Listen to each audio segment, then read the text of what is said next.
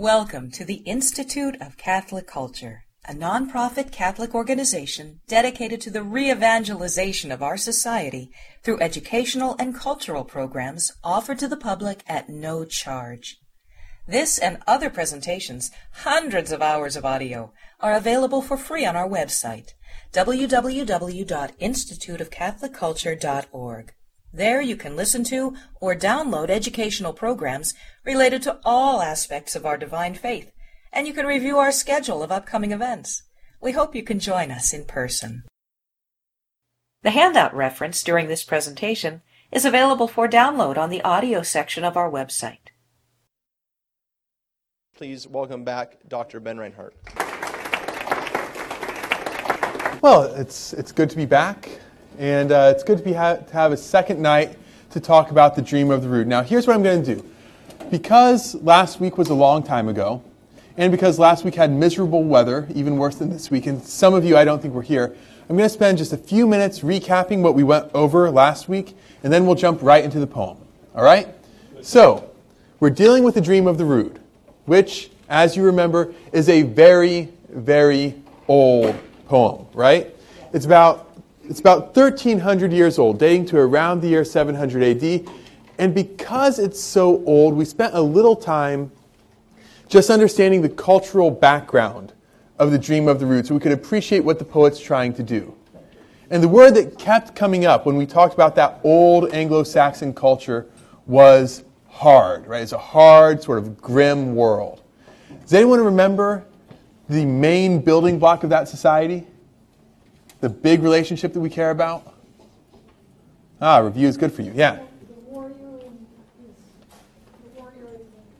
The warrior and his lord. The warrior and the general, right? This is the relationship that it doesn't just compete with the family bond. It actually supersedes the family bond. The love and the reciprocity between the warrior and his lord, that's what this society is built on. Okay? That was the first thing that we established. And this culture was a pretty hard culture to convert, yeah? But one of the ways that conversion and Christianization became successful were through efforts of men like the poet St. Cadman. And Cadman's it's hard to call it his accomplishment since St. Bede says that it was actually a divine gift. But what Cadman did is he took the old model of the heroic poetry, right? The heroic poetry that would praise the great lords and the great warriors and things like this.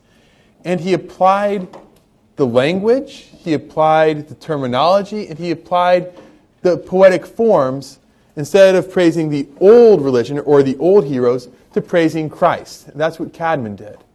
So we use the building blocks of the society that we have to further the cause of Christ. And the Dream of the Rood is an extension of that. Right? And we'll talk about that as we go on tonight. Last big thing we did last time is we looked at the very introduction to the Dream of the Rood. And it's a pretty odd introduction, right? We've got our dreamer.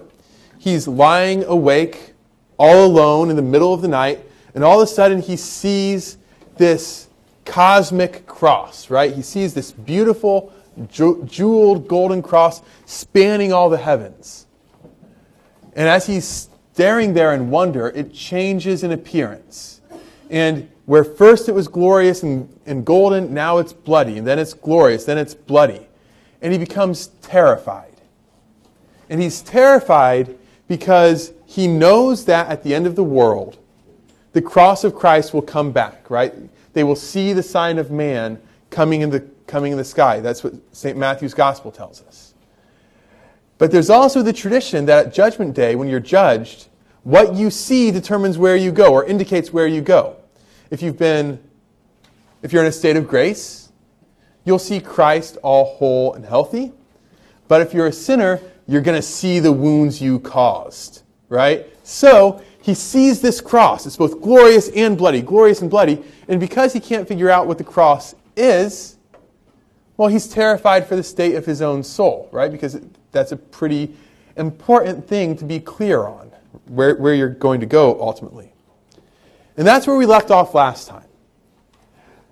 before we go any farther, though, I'd like to take a step back. One of the first things I ask you to do is to really read slowly. We need to read poetry slowly. It's one of the big differences in prose. In Anglo-Saxon poetry, and The Dream and the Rude in particular, need to be read slowly because they're written as an aid to meditation and reflection. So I ask you to read slowly and to try to picture what the poet's talking about. With your indulgence, we're going to do this together. So, if we start around line 16. The cross was adorned with gold, and gems had covered in reverence the ruler's tree. By the way, as I read, just try to picture what he's talking about. Make a mental picture. And yet through the gold I began to see this old strife of foes. It first began to bleed on the right side. I was battered by sorrow, afraid at that fair sight. I saw that fearless standard change color and complexion. Now it was soaked with blood, drenched with flowing blood, now bedecked with treasures. Yet I, lying there a long while, beheld in sorrow the Savior's tree. Okay, so you've pictured it now. What exactly does the cross look like? If you were going to draw it, what would you draw? Right now. What are you going to draw? A wooden cross with blood and all that. Okay, but what about the gold? Oh, that's what, because the last one was the blood, right? Well, now it was soaked with blood, drenched with blood, now bedecked with treasures. And this is where it gets really, really hard. You think you know what it means until you actually try to picture it, right? My old advisor at Notre Dame, a guy named Tom Hall, he called these lines numbingly obscure. Right? Because if you're actually going to take them literally, and I'm just going to quote Dr. Hall for a second.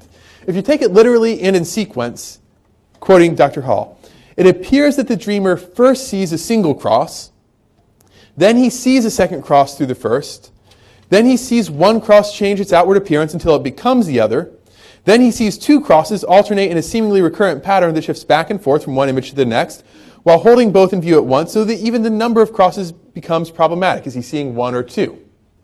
That's if you read it literally line by line.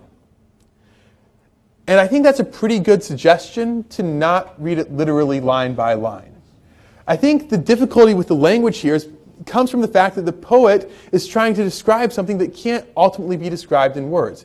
He's describing something that's ultimately ineffable, right? The cross is both glorious and bloody, but it's hard to keep both of those things in mind at the same time. I've brought a concrete illustration of what I mean. I mean that. Okay? So, is this here, is it a vase or is it two faces? It's both. But you can't focus on both at once, right? Because if you're focusing right here, it's a vase, right? And the faces disappear.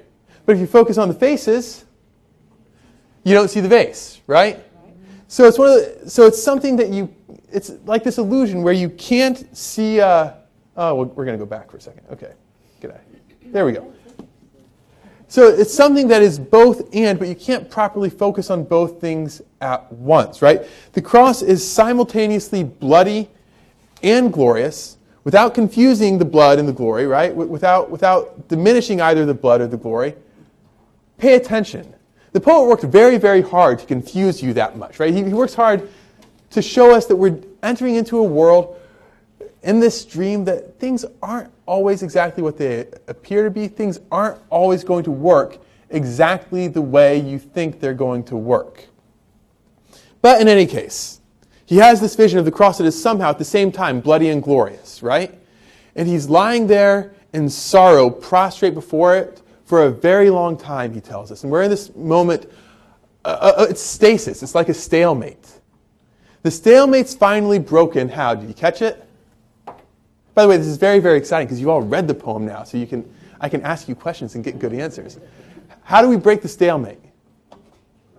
The cross speaks. And if it wasn't weird enough to have this giant cross filling all the sky, bloody and glorious, now the cross is going to talk to us. And he's going to tell us what's essentially his life story, right? He's going to tell us how he came to be the cross that he is. And the bulk of this story is the Passion narrative, right? So, your other really big homework assignment was to read the Passion story in here. Go back to your Bibles and see what the Bible says about the Passion, and see what's similar and see what's different. So, I'll take responses. What's similar here? Where are the stories the same?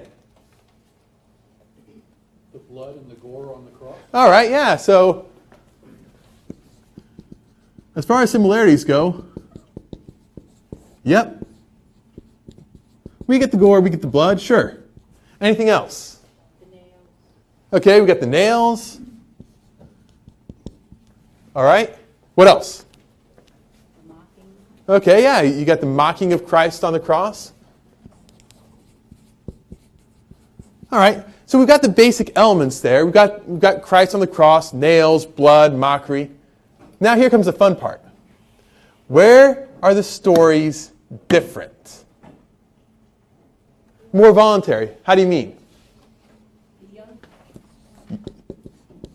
Yes, right? In this poem, Christ comes running up the hill. He strips himself. He climbs on the cross all himself. Yeah. Where else is it different? What's that? The tree is acting. Okay, yeah. So yeah, the cross itself becomes a participant. The cross itself becomes an actor. Anything else? The weather's trembling. Yeah. So we play up the weather, trembling, weeping, things like that. Not entirely unlike tonight. Yes, absolutely so. Anything else? Well, the tree starts talking from when it was first cut down and separated from its roots. Uh-huh. Okay, so we get the backstory on the cross, right?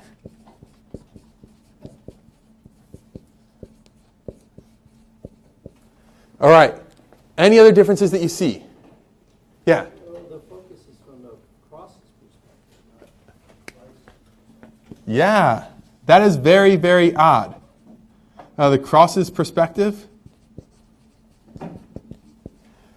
All right. Any other differences? If not, we'll push on. Did you notice what he does with the disciples? With Joseph of Arimathea and Nicodemus? What is he? Men. What? Fearless men.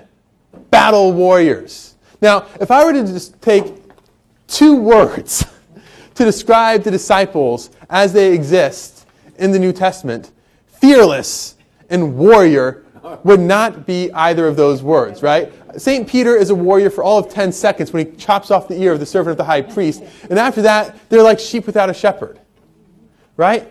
So our poet's doing something very, very funny and very, very deliberate here. And I'm going to try to play out a couple of the things that he's doing. The first thing, the big thing that you notice that jumps out at you right away as the cross is telling this, is that Christ is made much, much more active. Go to line 33, right? The cross is already established on the hill. Christ doesn't have to carry the cross. I saw the friend of mankind. The literal Old English is Freya Mancunis.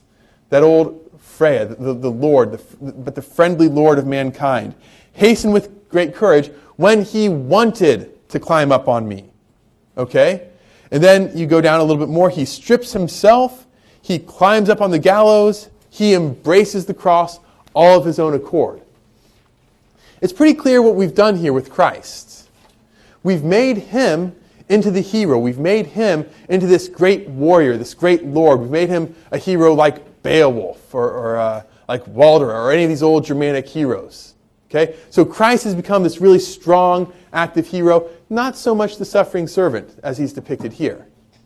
But that extends, right? That extends to the cross. Because the cross is active. The cross wants to serve his Lord by avenging himself on the Lord's enemies, right? He wants to kill all the people who are crucifying Christ, but Christ tells him to stand fast. So the cross is himself a servant of this great Lord. The disciples become more of his retainers, more of his loyal military servants. What the poet's done, he's taken a page from Cadman's playbook, right? He's reimagined the passion of the Christ in terms that people in his culture would recognize. He says, oh, you like your stories about heroes. Well, this is a hero for you here. This is a real heroic endeavor. Does that make sense? All right. That's the first thing that's going on in the Dream of the Rood, and it's one of the most important. But we can't let it be the only thing. If you make it the only thing, you run the risk of misinterpreting and skewing the evidence pretty badly. I've sat in classes where professors say things like, well, you see, the Anglo-Saxons, they didn't really like Jesus. They didn't like Jesus because they liked the God of the Old Testament, as though that's something different. They liked the God of the Old Testament who helps you win battles and who defeats your enemies and who gets revenge. They didn't really understand Jesus.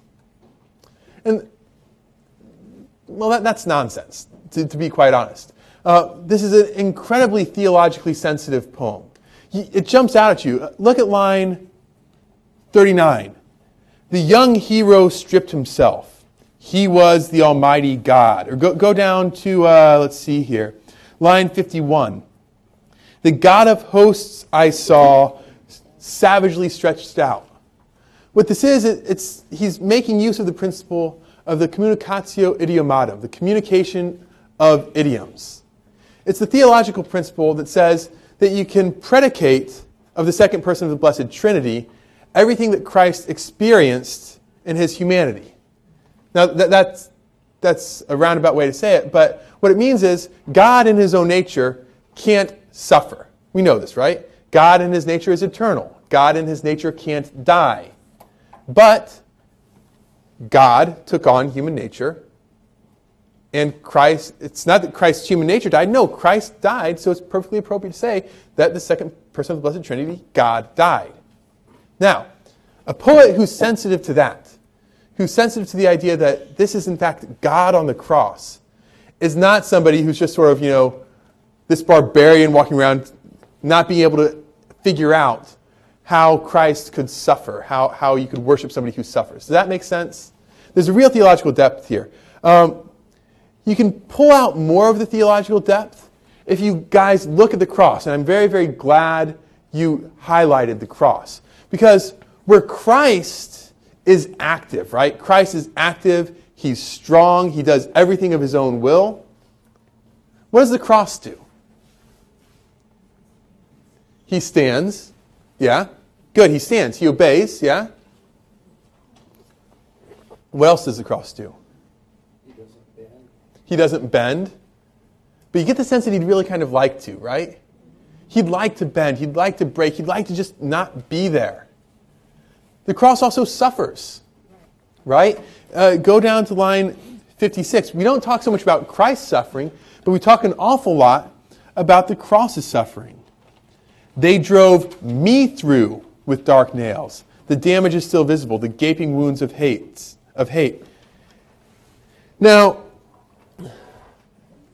I don't want to push this too far, but I think here's what the poet's trying to do. The doctrine of the incarnation is a weird one. We accept it, but it's hard. It's a mystery, right? That you can have one person with two natures, that you could have God suffer and die. We can talk all you want about communicatio idiomatum, and still that doesn't make a whole lot of sense just when you approach it. How can you get your mind around God dying? What our poet's done here is he sort of split it. He split the perspective, and he's looking at the crucifixion both from the perspective of Christ's divinity and the perspective of Christ's humanity. Christ the young hero, Christ who wills to climb the cross, this helps you understand what it was in Christ's divinity when he suffered and died, right? Because he is, was, remains, always will be the God of all creation. He says, no one takes my life from me, I lay it down of my own accord. It was obviously of his own free will. From the divine perspective, what the cross describes Christ doing is perfectly accurate. But that's not the only thing that happened on Calvary, because Christ also suffered and died. And it's not quite right to say that the cross is Christ's human nature. No, the cross is the cross, right? The cross is the cross. But it points to, it symbolizes what Christ went through in his humanity. right? The fear, the terror, the having to stand and take it, the suffering, all of that is brought out in what the cross does and suffers. And so we're given a picture of Christ, God and man, true God and true man, simultaneously the triumphant hero and the suffering bloody servant. And oh my goodness, wait a minute. That's exactly what the cross was just 20 lines ago, right? Simultaneously bloody and glorious. I told you, the poet, he wants you to be thinking about these things. So he's examining how God can die. That's the second really important thing here in these lines. The first important thing is adapting it for his audience so that they can see what true heroism is. The second thing is exploring these really deep theological truths. The third reason why the cross's speech is important is just because it's beautiful. It's beautiful, it's emotionally rich, the pathos is really, really high, and because I'm a dork, I'm going to read these off because it's just so beautiful. Starting at line 44.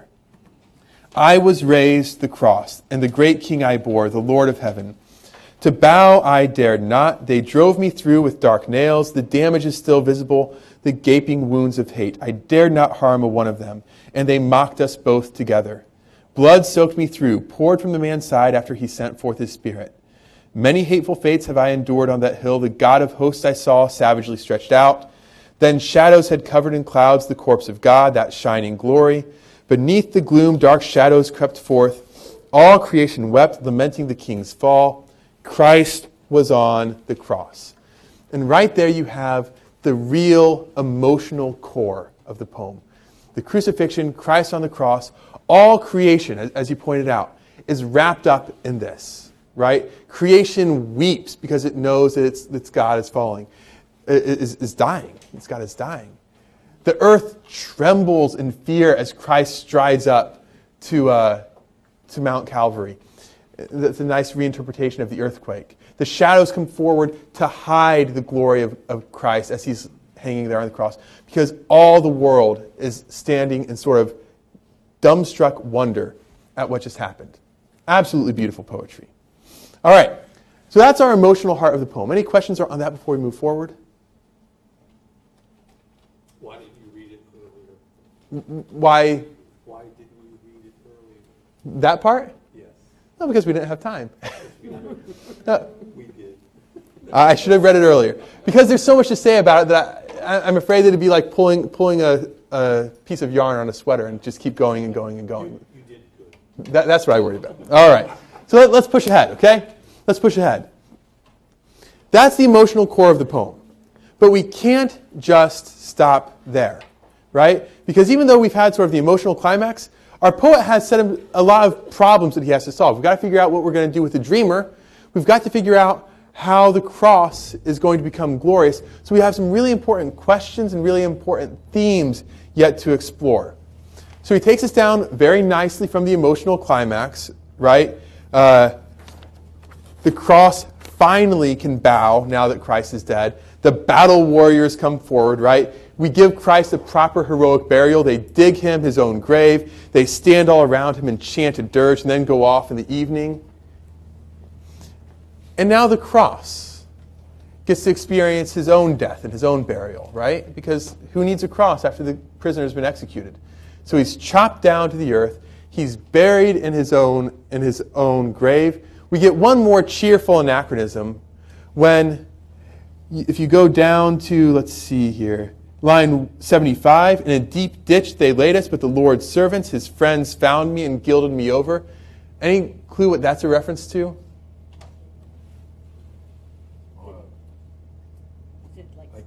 Right now, I can't think of her name, but Constance. St. Helen. Yeah, St. Helena in the finding of the true cross, right? So she becomes another one of the thanes of the Lord, another one of Christ's warriors who comes, finds the cross, lifts it up, and exalts it. We've made it rich with gold and silver. And now we come to another thing that's actually really, really weird. It's something that we never appreciate as weird, but I want you to focus on it tonight. So, St. Helena finds the cross. She raises it up. She puts it up high, gold and silver everywhere, and they venerate it now. in about 3 weeks, you're all going to venerate the cross on Good Friday, right? Behold the wood of the cross and all that. That's weird. Because look, the cross is where God died, right? The cross is the instrument through which our Maker, our Lord, our friend, was brought to torment and death. We don't venerate Pontius Pilate for washing his hands, right? We don't venerate the Roman soldiers who flogged Christ. We don't venerate the guy who nailed him to the cross. Why do we venerate the cross? We do. I am not challenging the veneration of the cross right now. Okay. we venerate the cross, but it's not the most logical thing to do, right? And if you've never heard of it before, it seemed kind of odd that you're worshiping the thing where the guy you worship was killed. Yeah? So the cross didn't have a choice, right?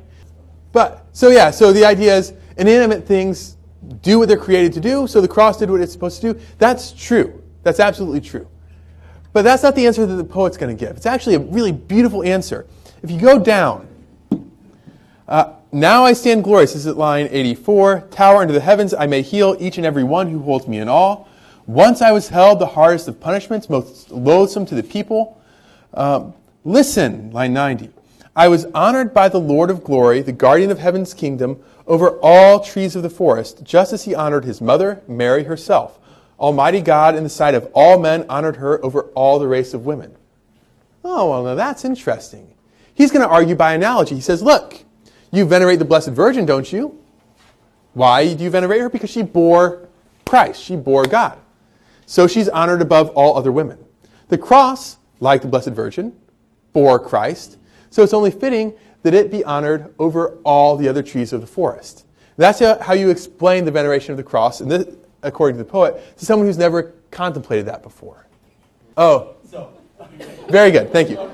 Well, since I don't have to go faster, I'm going to take a brief break here for a little apologetical and actually autobiographical digression. Because I love this argument here. This is a beautiful little argument.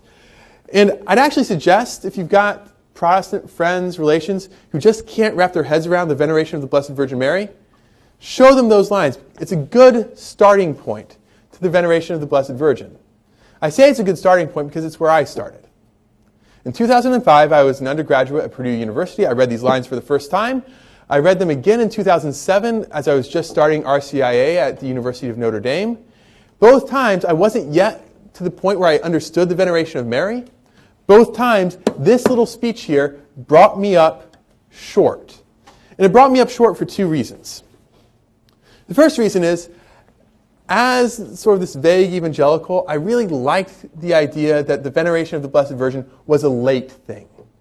It's not an old Christianity. It's not an ancient Christianity. It's one of those things that probably came up in 1200 or 1400 or, 5 minutes before Martin Luther came along to fix everything, right? But this is an incredibly old poem, 700 AD. And it doesn't just give evidence for the veneration of the Blessed Virgin. It assumes that you venerate the Blessed Virgin. And in fact, it assumes that the veneration of Mary is prior to the veneration of the cross. And that brings us to the second really interesting point. Because as a Protestant, I had no problems venerating the cross. And no Protestant that I know of has problems venerating the cross. Look at the sign in the road as you pull out at the Baptist church next door. The power of the cross. Turn on your radio in Holy Week and you'll hear songs like When I Survey the Wondrous Cross. Oh, the old rugged cross so despised by the world has a wondrous attraction for me. Right? Jesus, keep me near the cross. All these things. Rightly, our Protestant brothers and sisters venerate the cross. But why do we venerate the cross? Well, we venerate the cross because it bore Christ, right? But every reason you have to venerate the cross is actually a much stronger reason for venerating the Blessed Virgin. As good as the poet's argument is here, it's a much better argument if you flip it around, right? Because you venerate the cross, which bore Christ for a few hours on a Friday afternoon. She bore Christ for 9 months. And he actually took his human flesh from her. It's a much closer connection, right? You venerate the cross because it participated in this work of our redemption. But Mary actually willed to participate in the work of redemption, right? The cross is where Christ died. The womb of the Blessed Virgin is where Christ came alive. There's no reason, if you venerate the cross, that you can't venerate the Blessed Virgin. Now, of course, this doesn't get you all the way there. This won't get you past, this won't get you to the dogma of the Assumption or the Immaculate Conception, but it gets you a good way down the road. It got me there. So I share it with you because I think it's a beautiful, beautiful thing. The idea that the cross and the Blessed Virgin have this close sympathy. All right, digression over. Now that the poet has established the fittingness of venerating the cross, he can go on and dive deeply into what that veneration is going to look like. And the cross can give to the dreamer his own great commission. Look at line 95. Now I command you, my dear man, that you say to men what you have seen, uncover with words the wondrous tree on which Almighty God endured torments for the many sins of all mankind and for Adam's ancient deeds. So our poet here is supposed to spread the news wide and far, right? Our dreamer is supposed to spread the news wide and far. He's supposed to get men ready for doomsday because Christ will come to judge, and ultimately he's going to ask who would suffer death for him as he suffered for them. And now we notice something really strange. This is, I think, maybe the strangest thing in the poem. You come to the end of the cross's speech at line 121. How does the dreamer respond? What does he have to say? What's he like now that the cross has given him his mission? I prayed then to the cross with great courage and high spirits. There where I was alone with very little company, compelled on the journey was my innermost mind. What's the dreamer like now? Oh, he's not fearful anymore. He's not fearful anymore. Great courage. Eager mind, right? He's got high spirits.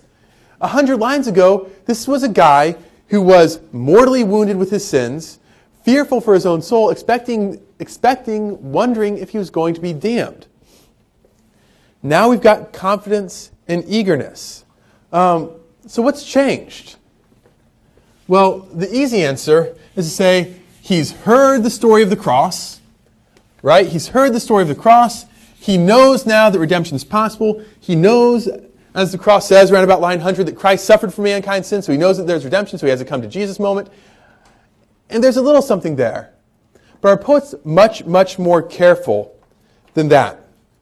So, you might have noticed, this poem actually repeats itself a lot. There are lines that come up again and again and again throughout the poem. These repetitions are intentional. They're serving to set up a series of very, very important relationships. First one, we're going to identify the dreamer with the cross itself. Look at line 14. This is going to be describing the dreamer. I was stained with sin, mortally wounded with iniquities. For wounded mid womum, wounded unto death with sins is the original Old English. Look at line 62. The cross is standing splattered in gore, gouged, wounded to death. For wounded mid stralum. The cross has been wounded to death too. Same words for the dreamer and the cross. This is repeated again, that these parallels at line 20. I was battered by sorrow, says the dreamer. And line 69. The cross, 69? Is that right? 59. Sorely I was battered with sorrow. So, the dreamer and the cross experience the same suffering. They're both wounded mortally. They're both battered around by their sorrows. Okay. That's the first identification. The dreamer at the beginning is identified with the cross. But, very, very, very obviously, the cross itself is identified with Christ. If you go back to that Passion narrative, you see how carefully that this is drawn out. It's drawn out because the cross is representative of Christ's human nature, right? So, of course, he's quite closely united to Christ. It's representative, or the relationship is established in that intensely emotional passage. They mocked us both together. We're together, right? They're all soaked with blood together. The cross receives the wounds of Christ. And we see the same verbal repetitions. When Christ comes up the hill at line, this is line 34, he hastens with great courage. The cross, having undergone the passion, well, what does he do? Line 60, I bow to the men's hands humbly with great courage. So, the poet has very, very, very carefully said the dreamer shares in the sufferings of the cross. The cross shares in the sufferings and the exaltation of Christ, right? Because the cross dies with Christ and is raised with Christ. Well, then number 3 is really easy to fill in, right? If the dreamer corresponds to the cross and the cross corresponds to Christ, well,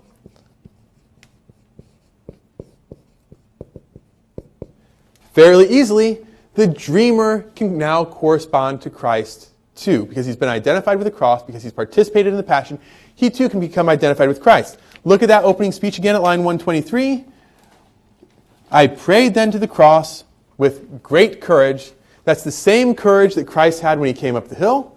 That's the same courage that the cross had when it bowed down to give Christ back to the men. And now it's the dreamer's courage, right? If we die with Christ, we will be raised with Christ. And that's what we have here. And not only that, but all those old problems that the dreamer had, the fear, the loneliness, if you go back to the beginning, he's all alone, these become themselves opportunities for sanctification. They become opportunities to become conformed to Christ. He's there alone with very little company, just as Christ was. If you go back to his burial, at line, 60, This is why you should write them down before you start talking, right? He rested there with very little company, at line 69, right? So now the dreamer has become identified with Christ, and now he can go forward in confidence because he's participated in the passion. He's become conformed to the image of Christ and the death of Christ, and now he can be saved. This sets up what is laid out very, very clearly in the cross's own speech. So if you think I'm stretching credulity a little bit, I could have just pointed you to the cross's speech, but I wanted you guys to work through it first. Go back to line 117 through 121. Those who bore the best of signs in their hearts need not much fear on doomsday. But through the cross we seek the kingdom, leaving earth's paths, all souls whose hope it is to dwell in heaven with God. Through the cross, we seek the kingdom, all souls who hope to live in heaven with God. Does that make sense? It's actually really, really beautiful. It's just a glorious poem. Because we've gone through all this, because we've seen Christ's sufferings and the glory that is attendant on Christ's sufferings, we move on to the ending. We get the great triumphant conclusion. The Son was victorious on his voyage, mighty and triumphant. When he came with the multitude, with a host of souls to heaven's kingdom, the omnipotent ruler of all came to bring joy to the angels. This is a reference just before to the harrowing of hell. He's bringing the saints to heaven now, to bring joy to the angels and all the holy ones who in heaven before dwelt in glory. Then their ruler came, God Almighty, where his own home was, and we can join him in his homeland because the cross has cleared out the way for us. Now, that's the end of the main poem. Beautiful little thing. But I began my first talk last week talking about what we ought to use poetry for. And I'd like to give a little, and by little I mean a 25-minute epilogue, on how we ought to use this poem. All right? Now, the way that this full poem here, as it exists in the Vercelli book, was probably intended to be used is the way I use it. When Good Friday rolls around, I revisit this thing pretty much every year. I read through it. I meditate on it. I meditate on what Christ has done. And, well, what else are you going to do on Good Friday, right? I mean, it's an appropriate thing to do on Good Friday, to enter more deeply into the mystery of the Passion. But the way I use it isn't the only way this poem was used in the Middle Ages. And we're going to spend a little while talking about how other readers of this poem dealt with it, because it's going to give you guys, I think, a little springboard into your own reading of poetry and your own understanding of how poetry fits in the life of the Christian and in the life of the church. So, leaving beside our vase, First way that this poem is used in the past is in this. This is the Rhyddle Cross. We talked about that last time, right? This is the 17-foot tall stone cross erected in Scotland, probably around the year 730 to 760, maybe 750 AD. This thing's erected. It's knocked down by radical Presbyterians of the Scottish Kirk in the Reformation because, well, it's clearly idolatrous. It's a cross that has images on it. So it was knocked down. Even before it was knocked down, it's had some wear and tear. You know, if you're standing outside in the weather in Scotland for 1,000 years, you'll look a little rough too. But we can still see what's going on in the cross. On the broadsides, we have, up here, we've got little vignettes from Scripture and from the life of the church. So up here, we have the visitation of the Blessed Virgin. Down here, which you can't quite see, you've got the Annunciation, the woman wiping Christ's hair with her feet, and Christ healing the man born blind. You've got all these nice little mysteries, little scenes from the life of Christ. But much more cool, in my opinion, than the broadsides are the narrow sides. So up the middle here, you've got what we call this a vine scroll. It's a typical Germanic, Anglo-Saxon, insular means of decoration. So you've got all the entwined vines. I'm not quite sure if you can see it, but around that, you've got scratchings on the side. These are runes. These are Anglo-Saxon runes. And what the Anglo-Saxon runes have on them is, if you go to your new handout, why, looky there. It's a version of the Dream of the Rood. And what seems pretty clear from the way the cross is constructed is you're supposed to walk around it, and you're supposed to meditate on it as you walk around it. You're going to start here, okay, on this side, and then you actually read backwards down here. So the first inscription of the runes. Almighty God stripped himself when he wanted to ascend the gallows, courageous in the sight of all men. I dared not bow, I raised up the powerful King, the Lord of heaven, I dared not bend, men mocked us both together. This should sound all very, very familiar at this point, right? And indeed it does. I was soaked in blood poured from the man's side. Now there are two invitations in this little runic inscription.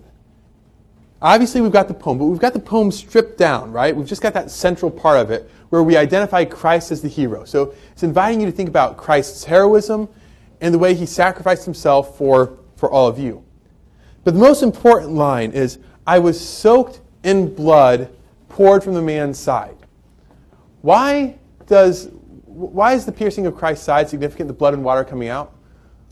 Do you know what that is? It's the birth of the church, right? So we end there with the birth of the church. We go back to this front panel here. Yeah, this front panel. We're going to go to a close detail of it. And what do we have on the front panel? We've got scenes of the Blessed Virgin Mary, pregnant with Christ, waiting to give birth to Christ and to Christian life in general. So you start meditating on the Passion. You come and see how the Passion feeds into the life of the church and the birth of the church. It's actually really, really lovely. As you continue to go around on the side, to the next side, you get the second runic inscription. Christ was on the cross, fearless ones came from afar, noble ones to the one. I beheld all that, sorely I was battered with sorrow, I bowed to the men's hands. Wounded with arrows, they laid him down, limb weary, they lined up by the head of his corpse. They beheld there the Lord of heaven. Now Christ has died, we meditate. By the way, this is like a little precursor to the rosary, right? You see, you meditate on all these little mysteries of Christ's life and death. So you meditate on that. Now Christ is dead. Well, what comes next? The second half of the cross comes next. The resurrection. The Christian life lived out in time. And you have images, which I regrettably did not give to you, of things like monks breaking bread together in the desert. You have images of Christ triumphant, being adored by wild animals. You end, very, very fittingly, with John the Baptist pointing out the Lamb of God. who is the great victor, but also the great sacrifice. And then if you want to, you can start all over again, thinking about the sacrifice of Christ. Okay? The theory on this is that it was probably made by a monastic community, and it was used as a meditation on what monastic life is supposed to be. Because what do you do in the monastery? You stand your ground, right? You give up yourself, you sacrifice yourself, and you live in Christ. And that's what the monastery is all about. So that's one way it was used. It was used as a primer for the monastic life. Oh, there's Christ adored by the animals. I did give you something like that. All right, we're going to skip 250 years into the future now. That was made around 750. This here we call the Brussels cross. It's made around the year around the year 1000, a little after the year 1000. And the Brussels cross has an even worse history than the Reuel cross. It was a reliquary cross. It actually had a relic of the true cross inside of it. Originally, its front, this is actually the back that you're looking at here, was all covered in gold and jewels and gems. The French revolutionaries stole it, ripped off the front, hacked it up and sold it. But we still have the back of it. Okay? Now, the great thing about the Brussels cross is it too has an inscription which you can't see, around the sides of it. And that inscription says, Rod is mijn name, jo is richne kuning, bar befienda bloede bestemmed. The Rood, the cross is my name. Long ago I bore the powerful king, trembling and soaked with blood. And where the giant monumental stone cross is used for sort of public and communal meditation, this is used much more privately, right? Because it's smaller. You can't walk your community around it. It's meant for private prayer, and you're supposed to come to it and pray, and you're supposed to notice that right there on the right side, right where the spear went in, it says, I was all soaked in blood. Right? But it's also brought to a higher plane because it's actually a relic. It has the relic of the true cross inside it, so you've got the gems on the outside, the bloody true cross on the inside.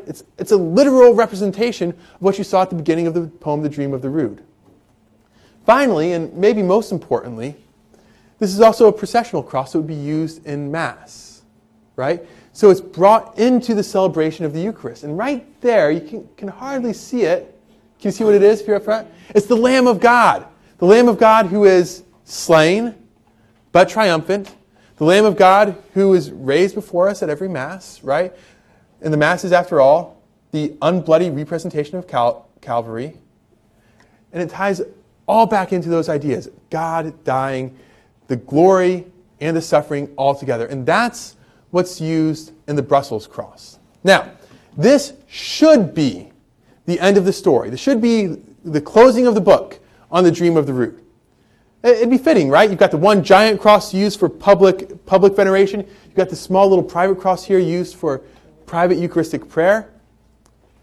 It should also be the end of it because 1010, when the Brussels cross was made, is the last flourishing of Anglo-Saxon culture.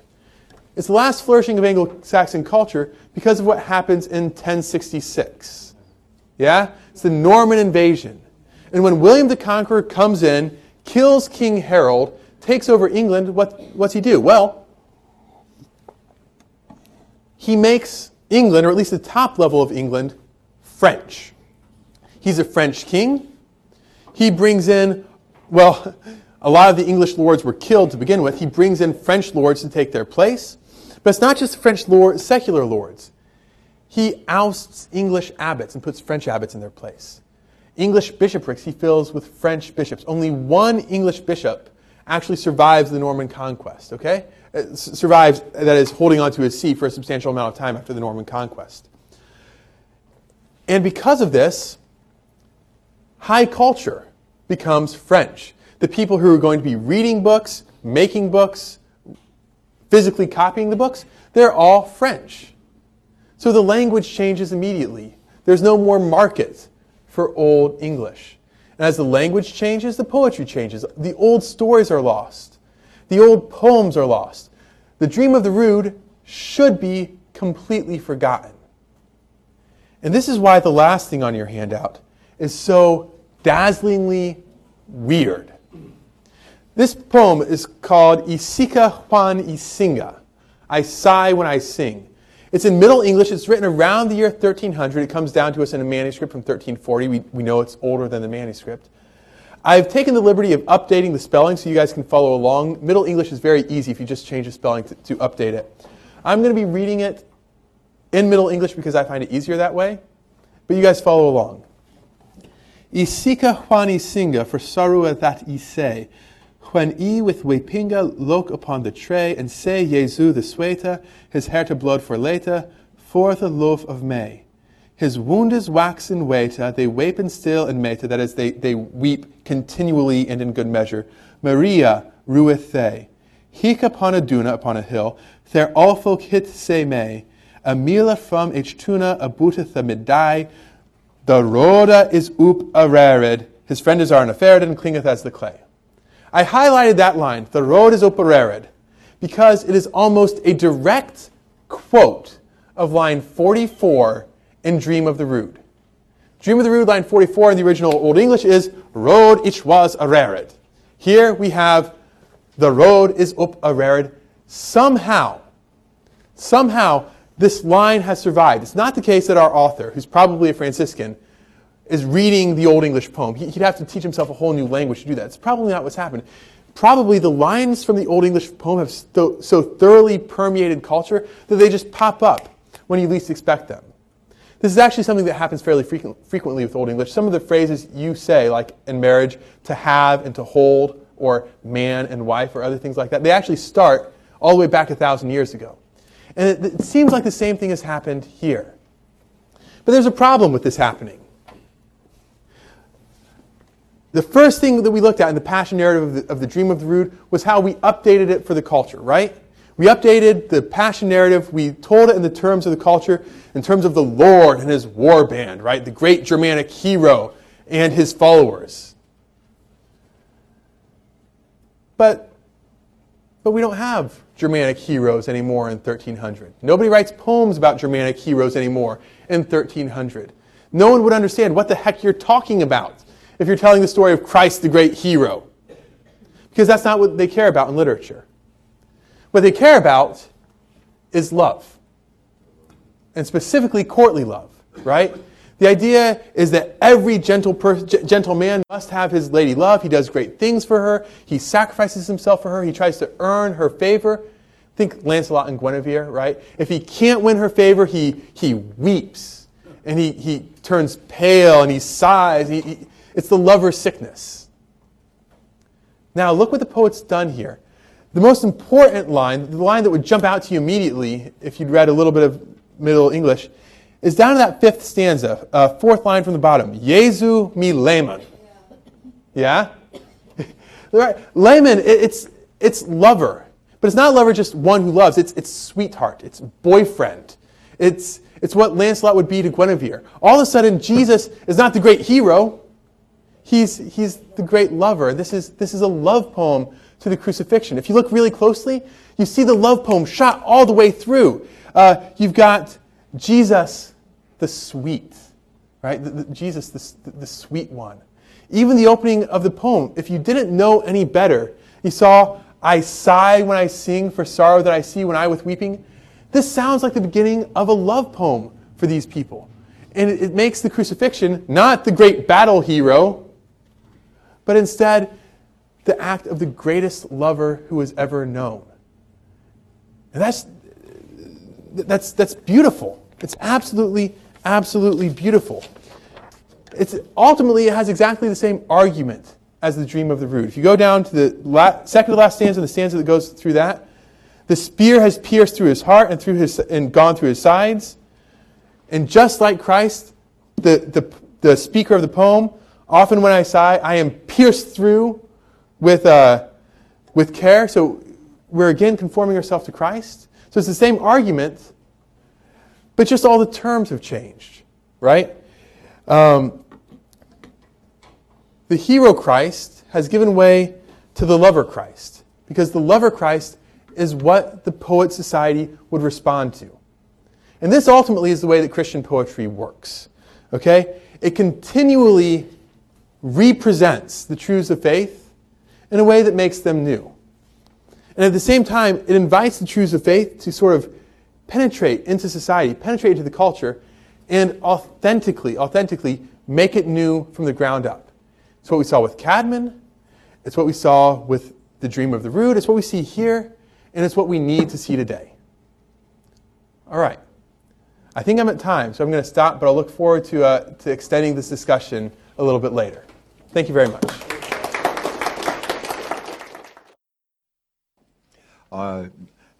Deacon has mentioned that it was sort of thrown in the gutter, this poem. I wasn't here last week, so maybe you could tell me a little more about how it was almost completely lost, if that's the background, please. Okay, thanks. 3 witnesses from the Middle Ages, right? From the early Middle Ages. The 2 crosses, and then a book. All right? And then a book? A book, a manuscript. Okay. The manuscript goes to Vercelli in Italy. Anglo-Saxon pilgrims take it, and they forget their luggage in Vercelli in Italy as they're on their way to Rome. Okay? Now, the poem is rediscovered. It's rediscovered in the early modern period when people start caring about old things again and start looking back. But it's a sad thing because as English-speaking Catholics, we are really, really sundered from our heritage. And this old English Christianity, this old English Catholicism, is something that we just don't pay attention to because, well, there was a very, very concerted effort by Anglicans to co-opt it in the late 1500s, early 1600s, and into the 1700s and 1800s, and we never really pushed back. So, in a way, it's something that we've never fully reclaimed, but certainly in the past 40 years, who has time to read poetry anymore, right? Even what was reclaimed, who reads poetry in their spare time? We get cut off from our roots, and we either wither and die on the vine, or we let other people reclaim them, and that's what you can't have happen. So that's how it's nearly thrown in the gutter. The one cross is ripped apart, the other cross is knocked down, the manuscript isn't studied, and then when it is studied, it's not being studied by us, right? It's being studied by other people. So that's the problem. It was found in Italy. Yeah, and it's still in Italy today, in a book, in Vercelli in Italy. Yeah. And that's where the poem survival is almost a minor miracle. Because what do you do if you've got a book lying around in a language you can't read, written in a handwriting you can't even decipher? That thing goes to Goodwill. Or in the Middle Ages, the things that people do to manuscripts they can't read, they rip them up. They use them, I kid you not, as cutting boards. They use them as coasters. They tear them apart to make materials for new books. It's a miracle that this thing survived for us, but we're pretty grateful that it did. Can I just add? I just want to add to that. There's a reason why we're the only ones studying Dream of the Rood during Lent. Okay, it's just over the last 40 or so years, a sense of the old things are gone, and we want to start to reappreciate in a new way these gifts that have come down to us. Not that we're being antiquarian or something like that, but our faith is a beautiful gift that's passed on from Christ, but given to us through real people. And someone wrote this poem. A Christian wrote this poem who believed like us, 1,300 years ago. And what a gift their faith was to us. And when we disconnect ourselves from that, then we disconnect ourselves from Christ, because it's through the hands and feet of other people that we receive the faith. And it's just sad. And that's why I really appreciate, I'll make a plug for Kristen, I just appreciate the gift of the education that I received there, and why it's so important for me to bring these types of things to you, because you deserve it. You shouldn't go through your life not knowing that this beautiful treasure exists. So, okay, I'm looking at your the last poem that you presented here, 1300. Wasn't that the period of courtly love? Is that what influenced the poem, the love in the poem? And if so, is that beyond England? Did that also happen in France and Germany and other places? Yeah, so it absolutely happens. Courtly love all through England, Germany, Italy, France, right? Yeah, so this goes absolutely everywhere, the idea of courtly love. The particular reason why we have this, we probably have the Franciscans to thank for it, because the Franciscans view everything and earth and everything in nature and everything created by art as in some way a reflection of God. Every creature is a mirror, says Robert Grosseteste, one of the Franciscans' mentors. So what they do when they come to England is they take secular songs, a song about spring or a song about the seasons, and they use it to launch into a reflection on divine truths. They'll take songs on courtly love, and then sometimes they'll actually just directly parody them. They'll change a few lines, and they will make songs in praise of God. There's a whole manuscript of Franciscan parodies of secular songs, using secular songs as a way to get to divine truths. So, and this is not limited to England. Franciscans do the same thing in Italy. But it is a thing that happens in a special way in England. Well, you got off easy. Oh, okay. One more. Okay. And then I'll come. Okay. Okay, so the mindset, the atmosphere is in 700, the Lord and his underlings, the love between them. And then in 1300 is courtly love. What is it in 2000 that? We've got a special challenge in 2000. Or 2015, I guess it is. Holy cow, it's 2015. The first challenge is that our culture is pretty fragmented, right? There's no one central idea. Everyone's sort of going their different way. So that's the first way I'd answer the question. Then the other thing I'd say is there are really as many answers as there are Catholics who are willing to engage in the question, right? I study the old stuff. What drives the literature that you read, right? What drives the TV shows that you watch? What really gets your emotions going? In 700, it would have been that comitatus bond between the Lord and his men. In 1300, it's the lover and the beloved and the love that they share. And really the question can only be answered by each individual. What is it that when you see a TV show, watch a movie, read a poem, read a book, what really speaks to you? That's where you want to start looking. It's a cop-out answer, but it's the only answer that I can honestly give. The Ruthwell cross, you said it was knocked down. Is it intact? Is it something we could walk around? Yeah. So it's been, thankfully, it's finally been brought indoors, so it's not going to get more rain on it. And that's, I wish you could see, that's what it is today. So it's actually, the top is put around on the wrong way, probably. So if you just flip the top around, everything would be right. But yeah, so it's there. They've actually done a very nice thing in the church in Scotland where it is. It's sort of recessed into the floor, so you can get it. 17 feet is pretty high up, so you can get a better view of all of it. You can go to Rutherglen in Scotland and see it today. Thank you.